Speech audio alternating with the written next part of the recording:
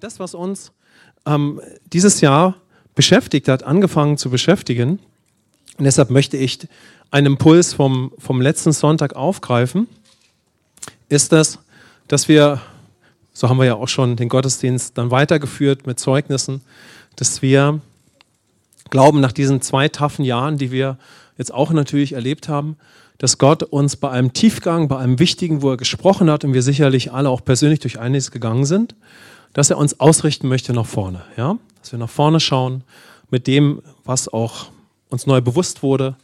Er möchte unsere Gemeinde neu sammeln, ausrichten und dass wir auf diesem Weg mit ihm sind. Und da hat uns ja beim Gemeindegeburtstag bewegt, dass wir eben zum einen auf einem Weg sind, ja, persönlich, sind wir jetzt schon öfters darauf eingegangen, und gleichzeitig möchte uns Gott ermutigen, hey, gib, was du schon hast. Amen. Du hast schon so viel in dir. Amen. Hier sitzen so viele herrliche Söhne und Töchter Gottes. Du bist so eine wunderbare Persönlichkeit in Jesus Christus. Amen. Warum? Wir haben einen herrlichen Vater. Komm, wir rufen aus, wir haben einen herrlichen Vater. Wir haben den Besten. Er hat sein Bestes in mich gelegt. Du bist Gottes Bestes, hat mal Osborne, ein Evangelist, gesagt. Also er hat so ein Buch geschrieben, du bist Gottes Bestes. Komm, wir verkünden das mal heute. Im Glauben, durch Jesus bin ich jetzt Gottes Bestes. Amen. Epheser 2, Vers 10 heißt, du bist Gottes Meisterwerk. Das hat Jesus wieder möglich gemacht. In dir ist das Bild Gottes. In dir ist Jesus selbst mit all seinen herrlichen Eigenschaften. Der Geist Gottes lebt in dir. Und jetzt lasst uns mal kurz auf Jesus schauen. Was für ein Freund und Retter, was für ein Vater. Amen. Was für ein Gott. Wie viel ist schon in uns und er möchte uns heilen, wiederherstellen. Und dafür möge, sage ich mal so, immer genug Zeit sein. Und das ist sein Herz, dass wir immer zuerst aus ihm leben. Und gleichzeitig sind wir bestimmt, mit ihm zu regieren. Und da brauchen wir Hilfe im Leben mit Gott und in der Gemeinde, das in Balance zu halten und das auch gemeinsam zu sehen. Wir sind zuerst, wie in der Schöpfung, bestimmt zur Beziehung und dann zur Herrschaft. Komm, lass uns mal sagen, Beziehung und Herrschaft. So, die Sünde hat es zerstört, Jesus hat es wiederhergestellt. Deshalb zuerst Beziehung, aber dadurch dann auch Herrschaft. Amen. Ist das gut? Ist das Gottes Absicht? Ist das deine Absicht mit dir? Amen. Jeden Tag, jede Woche. Deshalb hat mich heute bewegt, dass du und ich, dass wir schon Zeugen sind. Wir kennen den Zeugen. Die Bibel sagt, Jesus ist der Zeuge, ja, der Erstgeborene, der den Vater sichtbar gemacht hat. Wir haben ihn kennengelernt. Und wir sind weiter auf dem Weg, in der Beziehung zu ihm zu wachsen. Und gleichzeitig sind wir in ihm schon Zeugen. Zeugen von dem, was er getan hat, von seinem Wort, seiner Existenz. Und wir sind von Natur aus ein Zeuge. Du bist von Natur aus ein Zeuge, dass Gott existiert. Amen. Du bist von ihm. Du hast sein Leben in dir. Aber ich fange mal mit der Bibelstelle an, die mich bewegt hat jetzt für heute. Lukas 24, 45 bis 49, die haben wir schon letzten Sonntag unter anderem gehabt und ich möchte die aufgreifen. Da öffnete er ihnen das Verständnis, damit sie die Schrift verstanden und sprach zu ihnen, so steht es geschrieben und so musste der Christus leiden und am 3. Tag aus den Toten auferstehen. Und in seinem Namen soll Buße und Vergebung der Sünden verkündigt werden unter allen Völkern, beginnend in Jerusalem. Ihr aber seid Zeugen hiervon. Und siehe, ich sende auf euch die Verheißung meines Vaters. Ihr aber bleibt in der Stadt Jerusalem, bis ihr angetan werdet mit Kraft aus der Höhe. Amen. So, wenn wir jetzt mal auf den Anfang des Verses schauen, dann, ich möchte uns, wie gesagt, ich habe den Impuls, uns dahin zu führen, dass Jesus sagt, ihr seid Zeugen hiervon. Und da spricht er natürlich zu seinen Jüngern, ja, so. Und Gott möchte auch so zu uns sprechen, ja, so wenn wir ihn natürlich kennen. Aber lasst uns mal zuerst auf die ersten 2 Verse schauen, wo es heißt, dass Jesus das Verständnis für die Schrift ihnen eröffnete. Und das hat deshalb eine Bedeutung, oder das bewegt mich natürlich, damit wir auch hier in der Predigt einen kurzen Moment haben. So wertvoll, dass wir immer zuerst sehen, da ist der Vater, den der Sohn mir bekannt gemacht hat. Und jetzt bin ich mit ihm verbunden und jeden Tag neu darf ich jetzt durch ihn leben. Amen. Lass uns mal so innerlich uns auf den Vater ausrichten, durch Jesus. Und ihm so unser Herz weit öffnen. Danke, Vater, dass du mein Vater durch Jesus jetzt bist. Ich bin erlöst und ich habe deinen Geist. Ich habe ein lebendiges Leben geschenkt bekommen und geerbt. Du bist Geist und ich bin jetzt ein wiedergeborener Geist. Du bist übernatürlich und ich bin jetzt übernatürlich. Ich bin eines Geistes mit dir geworden durch das Blut von Christus. Ich bin eins mit dir. Ich werde ewig leben und ich möchte dich weiter erkennen von ganzem Herzen. Amen. Wenn wir jetzt mal nachsinnen über diese Bibelstelle am Anfang, wenn es über Jesus heißt, er öffnete ihnen das Verständnis, damit sie die Schriften verstanden. In einigen Übersetzungen heißt es, dass Jesus ihnen übernatürlich das Verständnis für die Schrift eröffnete. Und das stimmt ja auch. Das, was Jesus für uns getan hat und wer er ist, kann uns nur der Geist Gottes übernatürlich offenbaren. Sodass wir dann mit Gott wieder verbunden sind, der Geist ist.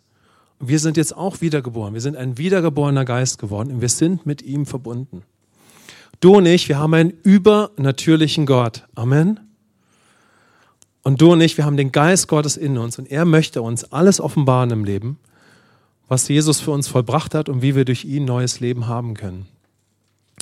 Und der Geist Gottes ist dazu in uns in der Lage. Komm, lasst uns heute Morgen uns eins machen. Der Heilige Geist ist in mir. Ich bin eines Geistes mit Gott. Und ich bin offen für dich, Heiliger Geist. Für alles, was du in mir tun möchtest. Sei die bestimmende Größe in mir. Dir will ich folgen durch Jesus Christus. Sprich lebendige Worte jeden Tag zu mir. Offenbar mir die Wahrheiten Gottes. Offenbar mir die Schrift. Ich möchte, dass das in meinem Leben geschieht, was hier geschrieben steht.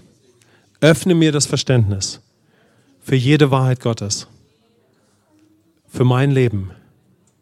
Das kann ich nicht mit meinem Verstand ergreifen. Weil hier steht, dass du mir die Schrift öffnen möchtest. Ich habe einen übernatürlichen Gott und eine übernatürliche Beziehung.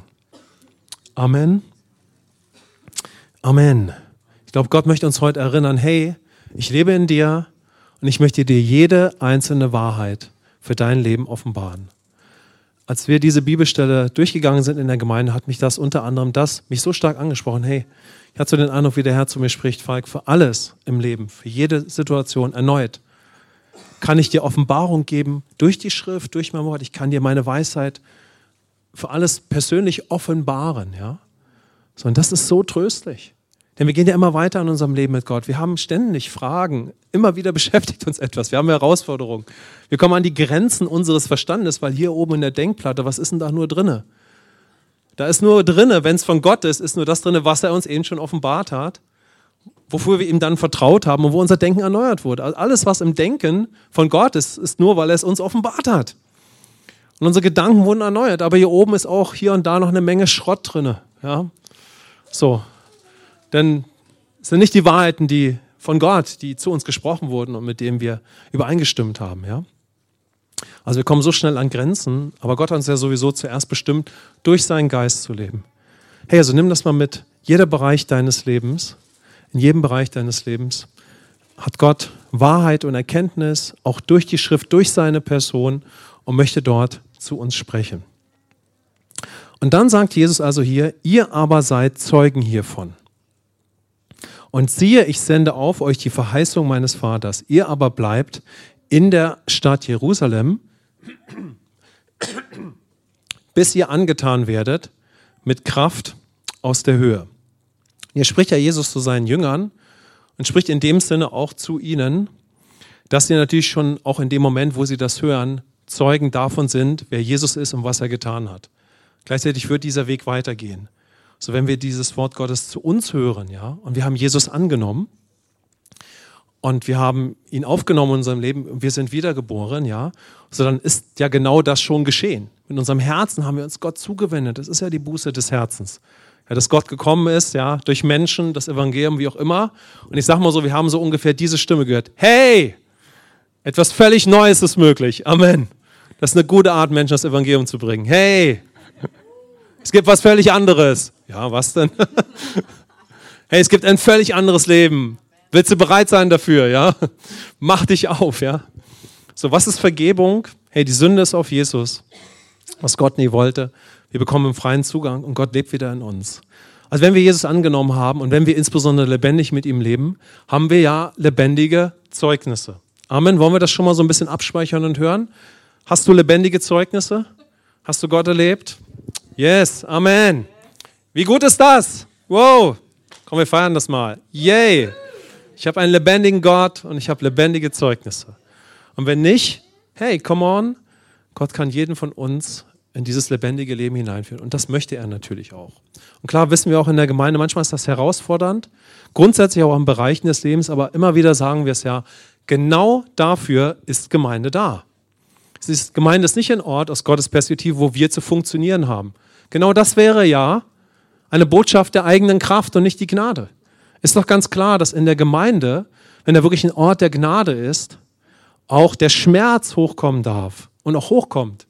All die Not, der Kummer, die Sachen, die eben nicht gelingen, wo wir an Grenzen stoßen. Und das ist Gottes Herz, dass wir dort auch, dass uns in der Gemeinde auch offenbar wird, dass wir in bestimmten Bereichen eben noch nicht sein lebendiges Zeugnis haben, dass wir ihn noch nicht kennen, also in diesem Bereich unseres Lebens. Dass wir dort noch nicht durch ihn leben. Und genau das wird in einer Gnadengemeinde eigentlich geschehen. Ja? Und Gott möchte miteinander, mit uns hier einen Ort schaffen, wo auch das passieren darf. Wollen wir uns da eins machen? Amen.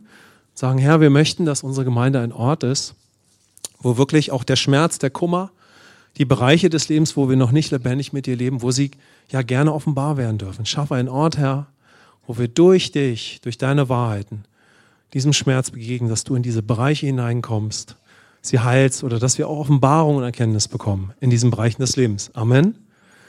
Ist ja nicht unbedingt immer so, dass wir einen Bereich des Lebens haben, wo Gott, ich sag's mal so, noch nicht so lebendig drin ist und das ist immer mit viel Schmerz verbunden. Das ist ja nicht immer so, ja? So.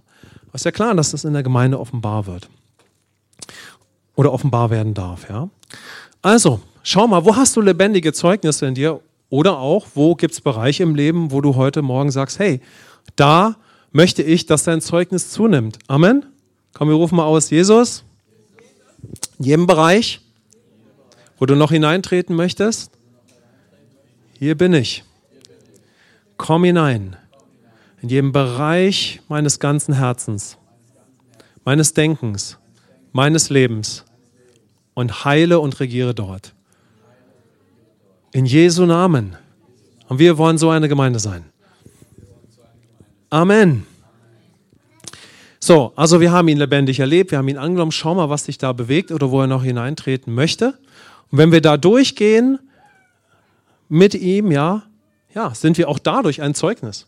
Wir sind ein Zeugnis, dass Gottes Gnade groß genug ist für jeden Bereich unseres Lebens. Also selbst wenn wir gerade durch einen Bereich gehen, der ganz schwierig ist und ganz herausfordernd, selbst dabei sind wir ein Zeuge. Lass uns das mal hören. Könnte es sein, dass wenn wir auch durch einen schweren Bereich gehen, wo es gerade ganz tough ist, dass wir dadurch auch ein Zeuge für Gott sein können? Was würdet ihr sagen? Für was sind wir jetzt Zeugen? Für die eigene Kraft oder für die Gnade? Für die Gnade. Amen. Ich finde das so ermutigend und wir versuchen in der Gemeinde immer zu ermutigen, wenn man durch einen toughen Prozess geht, sagen, hey, in diesem Bereich kannst du Gott erleben, zu Wahrheiten kommen, wirst auch als Jünger geformt, auch wenn Gott dich heilt, gehst deinen Weg, ja, und bist auch dadurch ein Zeugnis. Absolut. Amen. Was ist denn die Lüge und die Täuschung des Feindes? So ist er gekommen vor dem Sündenfall. Er hat gesagt, hey, du musst es selber an die Hand nehmen, du musst es selber schaffen. Und dadurch wurde ja die Sünde geboren. Die Sünde wurde ja geboren aus der Täuschung und dann der spezifischen Lüge des Feindes. Womit will er uns angreifen, wenn wir in einem Bereich des Lebens nicht klarkommen? Der Feind will uns mit der Lüge und der Täuschung angreifen. Hey, das musst du unbedingt in den Griff kriegen, ja? So, und schau mal, da versucht er uns Verdammnis zu führen. Aber die Gnade ist es, hier ist ein Bereich, wo durch die Wahrheit Gottes Jesus jetzt dem Schmerz begegnen kann und möchte, und ich darf mich dafür ihn öffnen. Und selbst wenn ich dahin durchgehe, kann ich ein Zeugnis sein für die Gnade und für die Person Gottes. Amen. Und dass er dort einen Plan mit uns hat und dass er mit dir da durchgeht. Und du bist ein Zeuge, dass du durch ihn diesen einen Lebensstil ergriffen hast. Durch ihn zu leben, durch seine Gnade und nicht mehr durch die eigene Kraft. Und letztendlich haben wir das doch alle ganz, ganz viel erlebt. Amen. Und er hat uns gerettet, ja.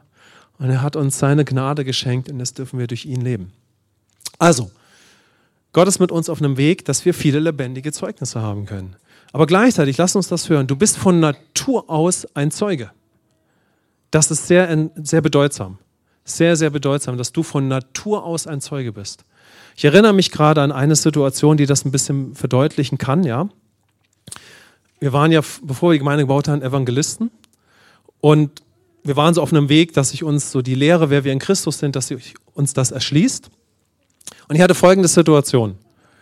So, wir waren da noch an einem anderen Punkt als heute. Ich durfte das erste Mal so eine Art Seminar durchführen über die Kraft Gottes, über das Feuer Gottes. Und ich kann mich noch so dran erinnern, wir waren on fire. Ich war da mit 2, 3 anderen Männern. Und dann haben wir für eine Gruppe von Menschen gebetet, gepredigt, ja, die Hände aufgelegt. Und ich sage mal so, im Sichtbaren ist nicht so viel passiert. Das ist ein Thema für sich, will ich gar nicht so drauf eingehen, ja. Aber das, was dann geschah, war Folgendes. Wir haben ungefähr 20, 30 E-Mails nach dieser Veranstaltung bekommen, wo Leute berichtet haben, was mit ihnen geschehen ist. Und wie Gott sie in diesen Momenten angesprochen hat oder in den Stunden und in den Tagen danach, ja. Und ich hatte so eigentlich so in meinem damaligen Stand so den Eindruck, naja, ich bin mir auch nicht so ganz sicher, ob ich hier so den Punkt getroffen habe oder ob ich so den Männern hier dienen konnte, so, denn es war nur so ein Zeitfenster von 2 Stunden. Aber die Salbung war da, der Geist Gottes hat gewirkt, ja, auch über das Sichtbare hinaus, was ich nicht so nachvollziehen konnte. Und er hat sein Werk getan. Und da habe ich so das erste Mal einen intensiveren Moment in so einem Setting gehabt, wo ich gesehen habe, hey, der Geist Gottes ist am Wirken, weil er für etwas gesalbt hat, ja, weil er etwas geschenkt hat, weil er etwas gegeben hat. Und er hat sein Werk getan, weit über das, was ich sehen konnte. Und das war ein Teil von diesem Prozess. Ja. Du bist eine Person, die die Natur Gottes hat. Du hast den Geist in dir und die Natur Gottes. Ist das nicht herrlich? Und der Geist Gottes hat in dir Wohnung genommen und Gott ist bereits sein Werk. Da, wo er dich gesetzt hat, da, wo du lebst, ja, wo du ein Zeuge bist, ja, wo er dich hingestellt hat. Natürlich sind wir dann auch schon auf einem Weg. Darf Gott eigentlich zu mir reden? Trete ich da in mein Erbe hinein? Darauf gehe ich jetzt nicht so ein, sondern ich habe den Impuls, uns zu zeigen, hey, du bist ein Zeuge. Amen. Du hast den Geist Gottes in dir. Das ist eine Salbung auf deinem Leben. Und der Geist Gottes ist in dir und jederzeit bereit, durch dich ein Werk zu tun, so wie es Gott vorhat, ja? Weil du mit ihm lebst. Und wir haben ja hier auch gesehen, ja, dass Jesus sagt, bleibt, bis ihr angetan werdet mit Kraft aus der Höhe. Also brauchen wir natürlich diesen Moment, dass wir überhaupt erstmal Offenbarung bekommen, dass Gott eine Verheißung für uns hat. Und diese Verheißung ist, dass wir mit dem Geist erfüllt werden. Zur Beziehung, aber zum Leben auch der Regentschaft und der Vollmacht.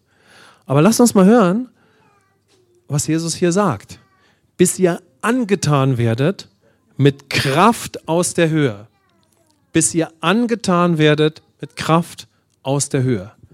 Das ist meine Frage an dich.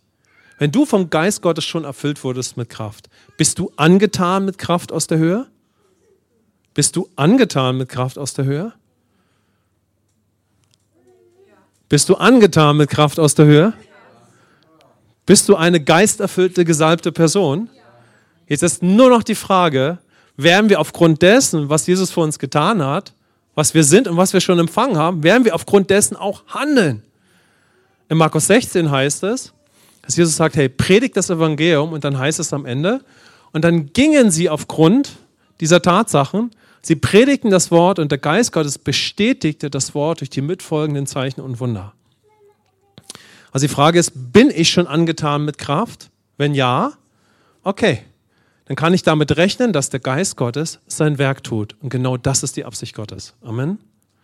Und wo immer du bist, kannst du dich erstmal so sehen. Ja, ist natürlich auch eine Frage, wie führt uns Gott, was haben wir für ein Leben? Aber da, wo wir leben, ist die Perspektive Gottes auf dich, dass du eine Person bist, die den Geist Gottes in sich trägt und eine Salbung, der Not in deinem Umfeld zu begegnen oder wo der Geist Gottes dich spezifisch gebrauchen möchte, so wie du dort auch ich sag mal so, gesunden Platz der Verantwortung hast. Ja? Der Geist Gottes ist auf deinem Leben, du bist ein Zeuge und du bist mit Kraft angetan. Der Reinhard Bonke hat dazu mal ein tolles Beispiel gebracht. Wer kennt Reinhard Bonke? Die meisten kennen ihn. Genau, du kennst ihn auch, ja, super. So, und der Reinhard Bonke hat das immer so beschrieben. Gesagt, wenn du einen Ferrari in der Werkstatt hast, in der Garage hast, ja, da siehst du nicht, wie schnell der ist, aber lass ihn mal auf die Rennstrecke. Ja. Haben wir schon mal einen Ferrari angemacht? Komm, wir machen mal einen Ferrari an. Es ist schon echt, wow.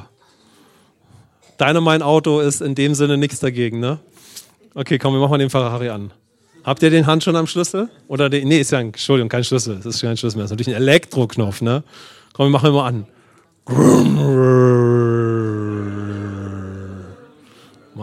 Mann, ey, puh. Okay? Also mir ist nicht so ganz eben gelungen, ne? Also es ist schon noch ein bisschen mehr Beat dahinter, ne? Ein bisschen mehr Bass. Stell dir vor, du machst den Knopf an und was für ein Motor. 800 PS, glaube ich, ne? 900. Dankeschön. 1000 werden wir zu bieten. 1200. Und das sagt Gott in seinem Wort. Du hast die Auferstehungskraft in dir. Früher auf der Trainingsschule, die wir hatten, habe ich immer darüber gepredigt und habe ich gesagt, du bist ein Ferrari. Und dann hat mir irgendjemand mal eine Karte geschenkt, da war ein Ferrari drauf und mir drauf geschrieben zum Geburtstag, du bist ein Ferrari, das wollte ich dir auch mal sagen, ne? So in die Richtung. Ne? Hey, du hast die Auferstehungskraft in dir, die Auferstehungspower. Wir sind ummantelt mit Kraft, ja. Wir haben den Geist Gottes in uns und das für jeden Lebensbereich, ja. Für jeden Lebensbereich. Ich meine, ist ein Beispiel. Das ist so der Ferrari, ja. Da ist also unheimlich viel Power drin. Aber wir wissen ja, dass der Geist Gottes mit Offenbarung, mit Kraft auf verschiedenste Art und Weise wirken möchte. Einfach ein Bild darauf, wie groß die Kraft ist, die übernatürliche Kraft, die uns gegeben ist und wer in uns lebt. Wir haben einen großen Gott. Amen. Und wir sind von Natur aus Zeugen. Und der Geist Gottes ist in uns, damit das Königreich Gottes durch dich und mich demonstriert wird. Damit Menschen in Liebe durchgetragen werden. Lass uns mal schauen, was könnte diese große Kraft denn bewirken? Es ist so hilfreich, in Anführungszeichen, muss man fast schon sagen, wenn wir auf Jesus schauen. Alles, was Jesus verkörpert hat, alles, was er gelebt hat, ist ein Beispiel dafür, wofür uns der Geist Gottes jetzt auch mit Kraft gesalbt hat. Menschen durchtragen, die herausfordernd sind. Ich will mal bewusst auch diese Bereiche nennen, ja? Stell dir mal vor, Jesus hatte einen Judas in seinem Team, den er immer wieder eine Chance gegeben hat, den er geliebt hat, den er durchgetragen hat. Dafür war Jesus vom Geist erfüllt und mit Kraft gesalbt. Zuerst war es Jesus zur Beziehung, aber dann auch, um den Auftrag des Vaters zu erfüllen. Lass uns das mal sehen, ja? Gab es für viele Konfrontationen von Jesus mit den Pharisäern, die also mit all ihren krassen Ansichten Jesus entgegengetreten sind? Wie wird das bei uns sein? In was für einer gesellschaftlichen Situation leben wir denn gerade? Was wird auf uns zukommen? Was strömt gerade schon alles auf uns ein? Wie wird das in den nächsten Jahrzehnten sein? Wir sind mit dem Geist gesalbt und mit seiner Kraft, um diesen Ansichten zu begegnen. Amen. Überall, wo Gott uns hingestellt hat. Jetzt könnten wir viele andere Beispiele nennen. Das sind ja jetzt so Beispiele, wo es Widerstand gibt. Wir sind mit dem Geist und mit Kraft gesalbt für die Möglichkeiten Gottes, für ermutigende Momente, für solche Momente, wo wir auch in das Leben von Menschen sprechen, ja? So über das, wo Gott mit uns geht, ja, und mit uns weitergeht, ja, auf dem Weg der Heiligung, der Heilung. Aber wo wir dann auch ein Zeuge sind für ihn, ja, wo wir ermutigende Worte sprechen, wo wir für eine Person beten, wo sich die Heilungskraft Jesu manifestiert, wo wir an eine Person glauben aus der Perspektive Gottes, ja, dass Gott sie hindurchführen kann durch etwas. Also schau mal, ja, wofür sind wir Zeuge, wo hat uns Gott hingestellt im Leben und wofür ist uns der Geist gegeben, um dann auch in Kraft zu wirken, auf die verschiedenste Art und Weise. Amen. Okay, lasst uns abschließend jetzt mal schauen, um mal einen Moment noch zu haben, was ist passiert bisher im Leben, in unserem Leben und wie können wir so den Blick nach vorne richten. Lasst uns mal kurz schauen. Ich glaube, dass Gottes Geist uns jetzt noch erbauen und erinnern möchte, so was hat er schon in unserem Leben getan? Wer ist er in meinem Leben? Wer bin ich? Welche Zeugnisse habe ich in mir? Und dann können wir uns einen Moment nehmen, uns nochmal darauf auszurichten, was er vorhat. Ja? So was hat Gott die nächste Zeit vor, unser Herz dafür zu öffnen? Und dann lasst uns mal schauen, dass Gott uns so sendet, ja, als seine Zeugen, dass er uns da unser Herz weiter weit aufmacht und dass wir offen sind für das, was er tun möchte. Okay? Amen? Also, lasst uns mal kurz diese Fragen abschließend noch mitnehmen in die nächsten Tage. Wer ist mein Gott und wer bin ich? Wer ist mein Gott und wer bin ich? Ja? Wer bist du, Vater? Wer bin ich? Denn dafür bin ich ja ein Zeuge. Wer bist du in meinem Leben und wer bin ich?